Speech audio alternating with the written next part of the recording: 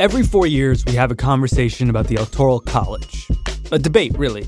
It happens around a presidential election and then gently fades away and we move on. But just like everything else about this next presidential election, the conversation about the Electoral College is ramping up early. Elizabeth Warren said she wants to get rid of it at a CNN town hall this week.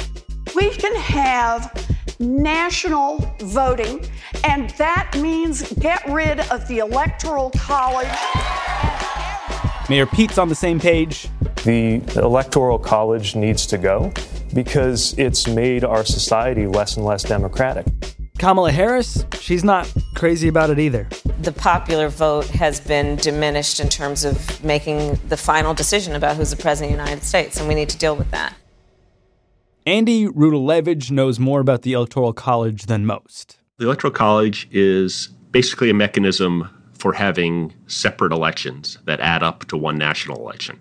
He's a professor of government at Bowdoin College. There's one elector per state for every member of Congress. So you wind up with 535 people, right? 100 senators, 435 representatives, and then we add on 3 more for the District of Columbia. 538 party loyalists, 270 is the magic number to win. So that when we vote for a president, we're not voting for the president directly, but in fact for a slate of electors in our state who will then vote for the president. Which is confusing. You know, if we think of democracy as purely one person, one vote, this violates that philosophical tenet. But, you know, it starts out as a compromise at the Constitutional Convention between those who wanted a popular vote for the president and those who wanted the Congress to choose the president. And that, you know, is a short-term political choice that's had very long-term institutional ramifications for the country. So can we hop into a horse and carriage and go back to that history and find out exactly how this happened? Sure. When our founding fathers created America, I wonder what it used to be like in those days. In those days. What are you doing? I'm trying to have a flashback. No, you just have to study. No, I've seen this work before. Just give me a second. I wonder what life would have been like back then. Take yourself back to downtown Philadelphia, 1787. It's a summer. It's hot. You've got 50-plus guys in wigs gathered together in a stifling hall where they've closed the windows because they want their deliberations to be secret. The delegates of the Constitutional Convention had lots of problems they're trying to solve. How should you elect the president? How long should the president serve? Should the president be eligible for re-election? What kind of powers should the office have? They wanted to be sure that the president did have the independent authority to check the legislature, but that he, someday she, would not be so powerful as to be able to become a new King George, a new Emperor Nero or Caligula, right? These are the kinds of analogies that are being thrown around at the convention.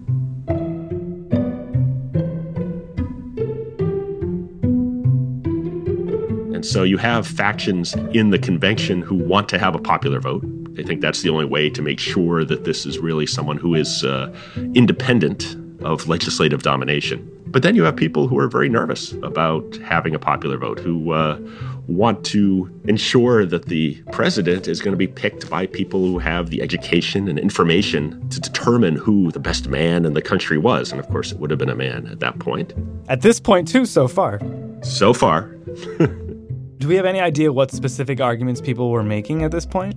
The argument for a legislative vote is the argument that the people in Congress will actually know who the different players are. They'll know who is a good leader. They'll have seen these people up close, whereas some farmer in New Hampshire might not know. Remember how terrible travel conditions are at this period and communications, right? It takes something like 6 days for the news of the death of George Washington to travel across the country. There's no, universal public education. There's not universal literacy. There's an argument for having this elite group make the choice. And in fact, George Mason, he says, something to the effect that he'd rather have a blind man choose his clothes than let the people choose the president. Ouch.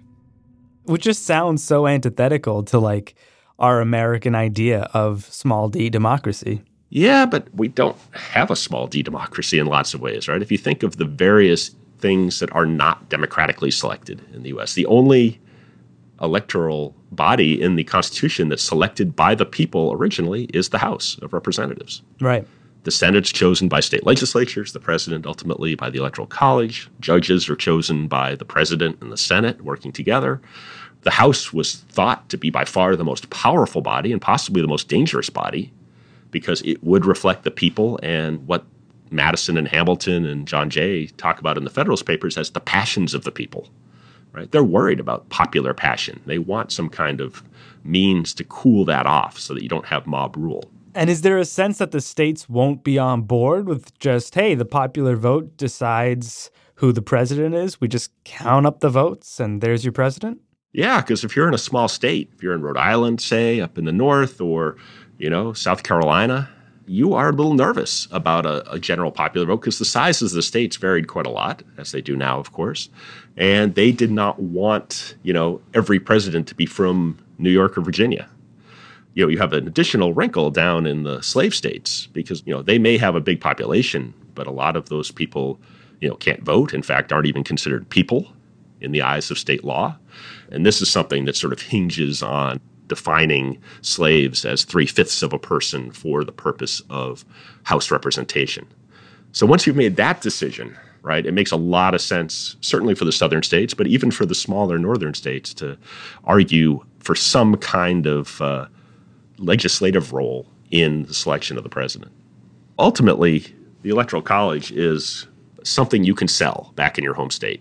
And you can say, look, the legislature can choose the most elite men. But if you're in a state that likes a popular vote, you can go back and say, yeah, the electors are going to be selected by the people. So it allows a certain vagueness that is very helpful politically in the short term. How does this go in the very first election? Everybody in the world knows that George Washington is going to be the first president. Because of that, there's not a lot of choice. People know it's going to be Washington. It's going to be Washington for as long as he wants to be president. So this Electoral College is supposed to temper the passions of the people, have smart people speak for the people. But right off the bat, it's just reflecting the country's vote. It's just sort of redistributing the national vote, even, blunting it. Well, they didn't really think of it as a national vote back then. I mean, the state was an important political feature. There's an interesting grammatical trivia point, right? People used to talk about the United States as a plural noun. Right? So if you talked about the United States, you'd say they are doing something. Here in Maine, the idea of me knowing in real time what's happening in California or Washington State or Texas, right? That's crazy. So when exactly is it that people start to get upset about the Electoral College? Yeah, it's relatively new, right? I think it comes really out of the 1960s. The rise of civil rights, broadly speaking. Obviously, you've had women's suffrage, but by the 1960s, you have the African-American civil rights movement and the demand for one person, one vote, the Voting Rights Act. There can and should be no argument. Every American citizen must have an equal right to vote. The idea of the U.S. as a small d democracy, I think, took hold in certain ways in the 1960s with the representation of groups that had been shut out of the process to that point. But even then, even though there are numerous resolutions in Congress put forward to amend the Constitution to get rid of the Electoral College, they don't really get a lot of traction. Even after 2000, people talked about the Electoral College, but that dies out relatively quickly. It's now, right? It's 2016, and the very clear difference between Al Gore having a popular majority of 500,000 votes and Hillary Clinton having a majority of 3 million votes. That just seems, I think, different fundamentally, and of course, it gets folded into the broad, quote-unquote, resistance against the Trump administration as well. It is worth noting, though, that the majority for Secretary Clinton was in California. She won California by about 4 million votes, and she lost the rest of the country by 1 million votes. And that does kind of get at the heart of, why the Electoral College is up for debate. If you feel that just fundamentally it's illegitimate to have anything that does not reflect one person, one vote, then the Electoral College just can't stand. If you think there's still a role for regional coalition building and that, to put it bluntly, California shouldn't tell the rest of us what to do, then you might still favor the Electoral College.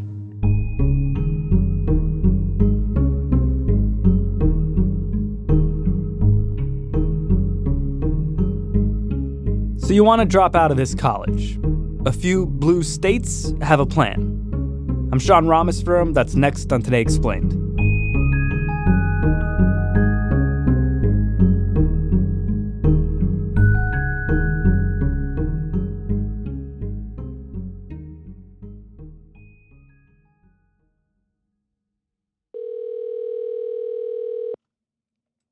Hello?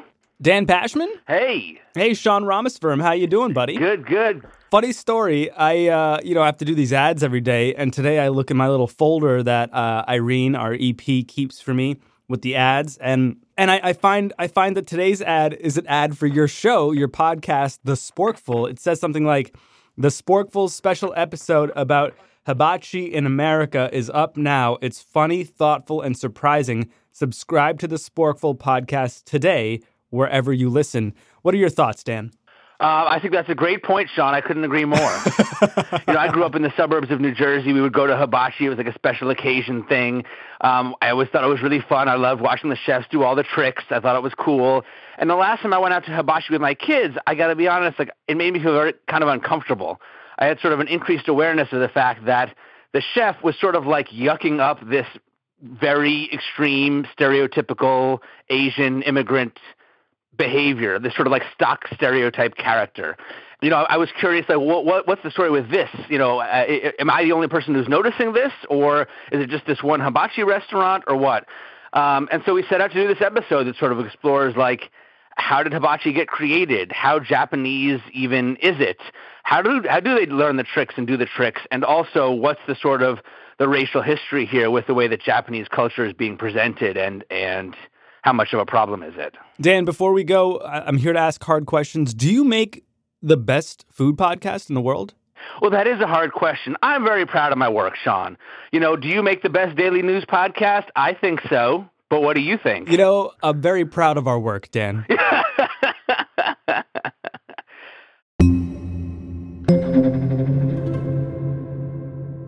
Andy, this week, Colorado became the 12th state to sign on to what I guess would be an augmentation of the Electoral College system to sort of hew it closer to the popular vote. It's something called the National Popular Vote Compact. What's that about?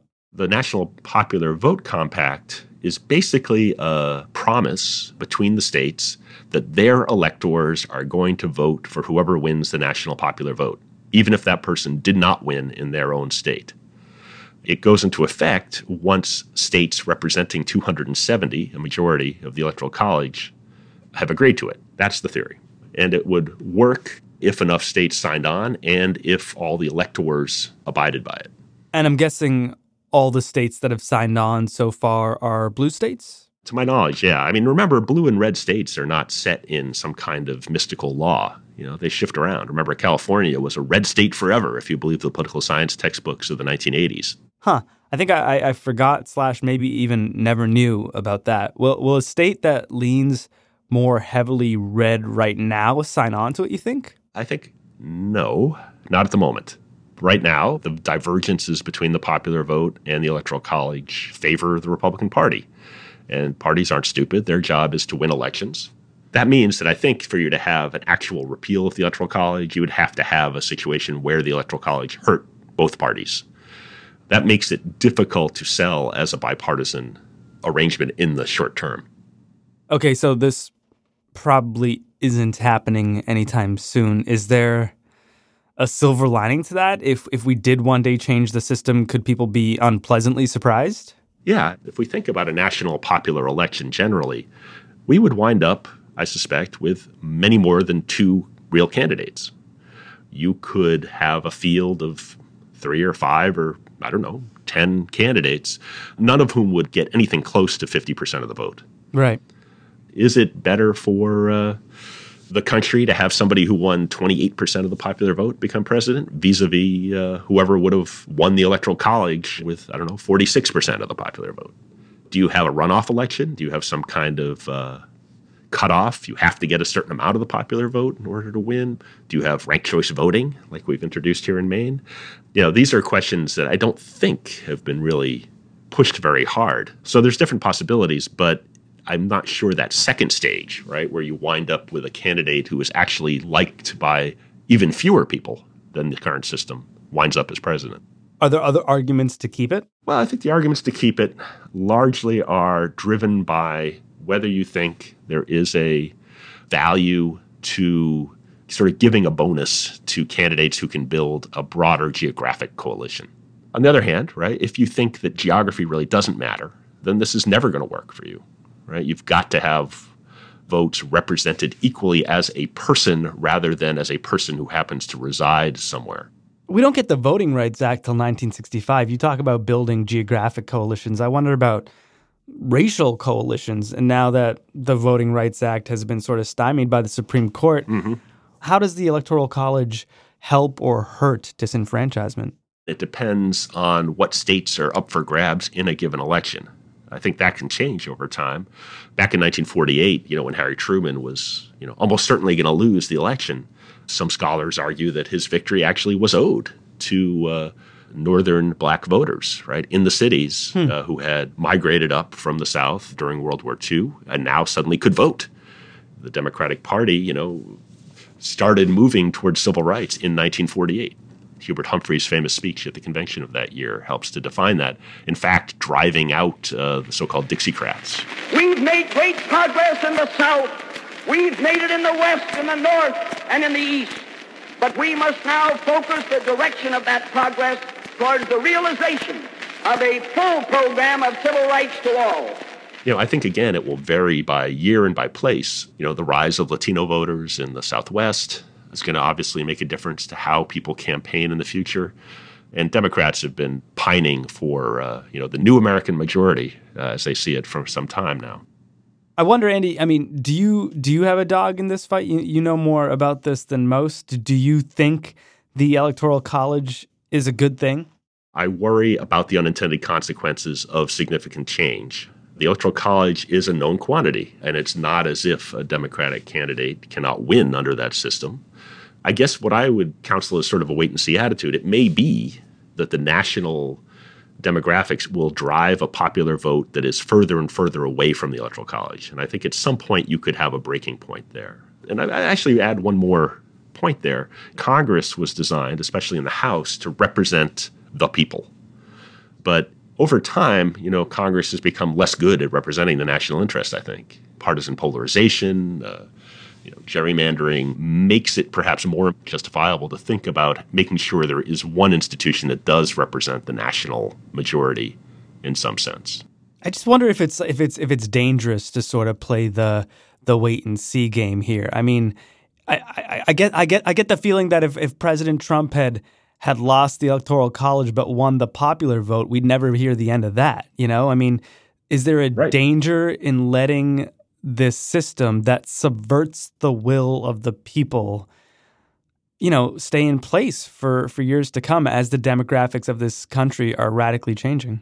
It depends on what you mean by the people. The original founding assumption was that, yes, we were now a unified government, but still, in some ways, we had loyalties that could be summed up by state. And again, that depended on a different era of history. But, again, I'm a little loath to say that there's nothing to the idea of geography in a country as large as the United States. Is the problem here just that we're a different country than we think we are? Well, I would love to make a pitch for more civics education here. We are a country that has certain assumptions about the way we work, and then you find out that in certain places or even across the country, it doesn't work that way. I think people ought to know more about how their government works. By the way, I would say that at all levels of government. One of the things about our federalist system is that you have the ability to take action at all levels of government.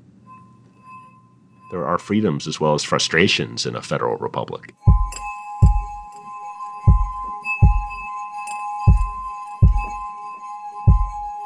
Andy Rudalevich teaches about the Electoral College at Bowdoin College in beautiful Brunswick, Maine. And just in case this whole time you've been wondering, well, what does Andy look like? If you go to the Bowdoin website, there's a video series called Founding Principles. Everything you need to know about American government in 15 short episodes.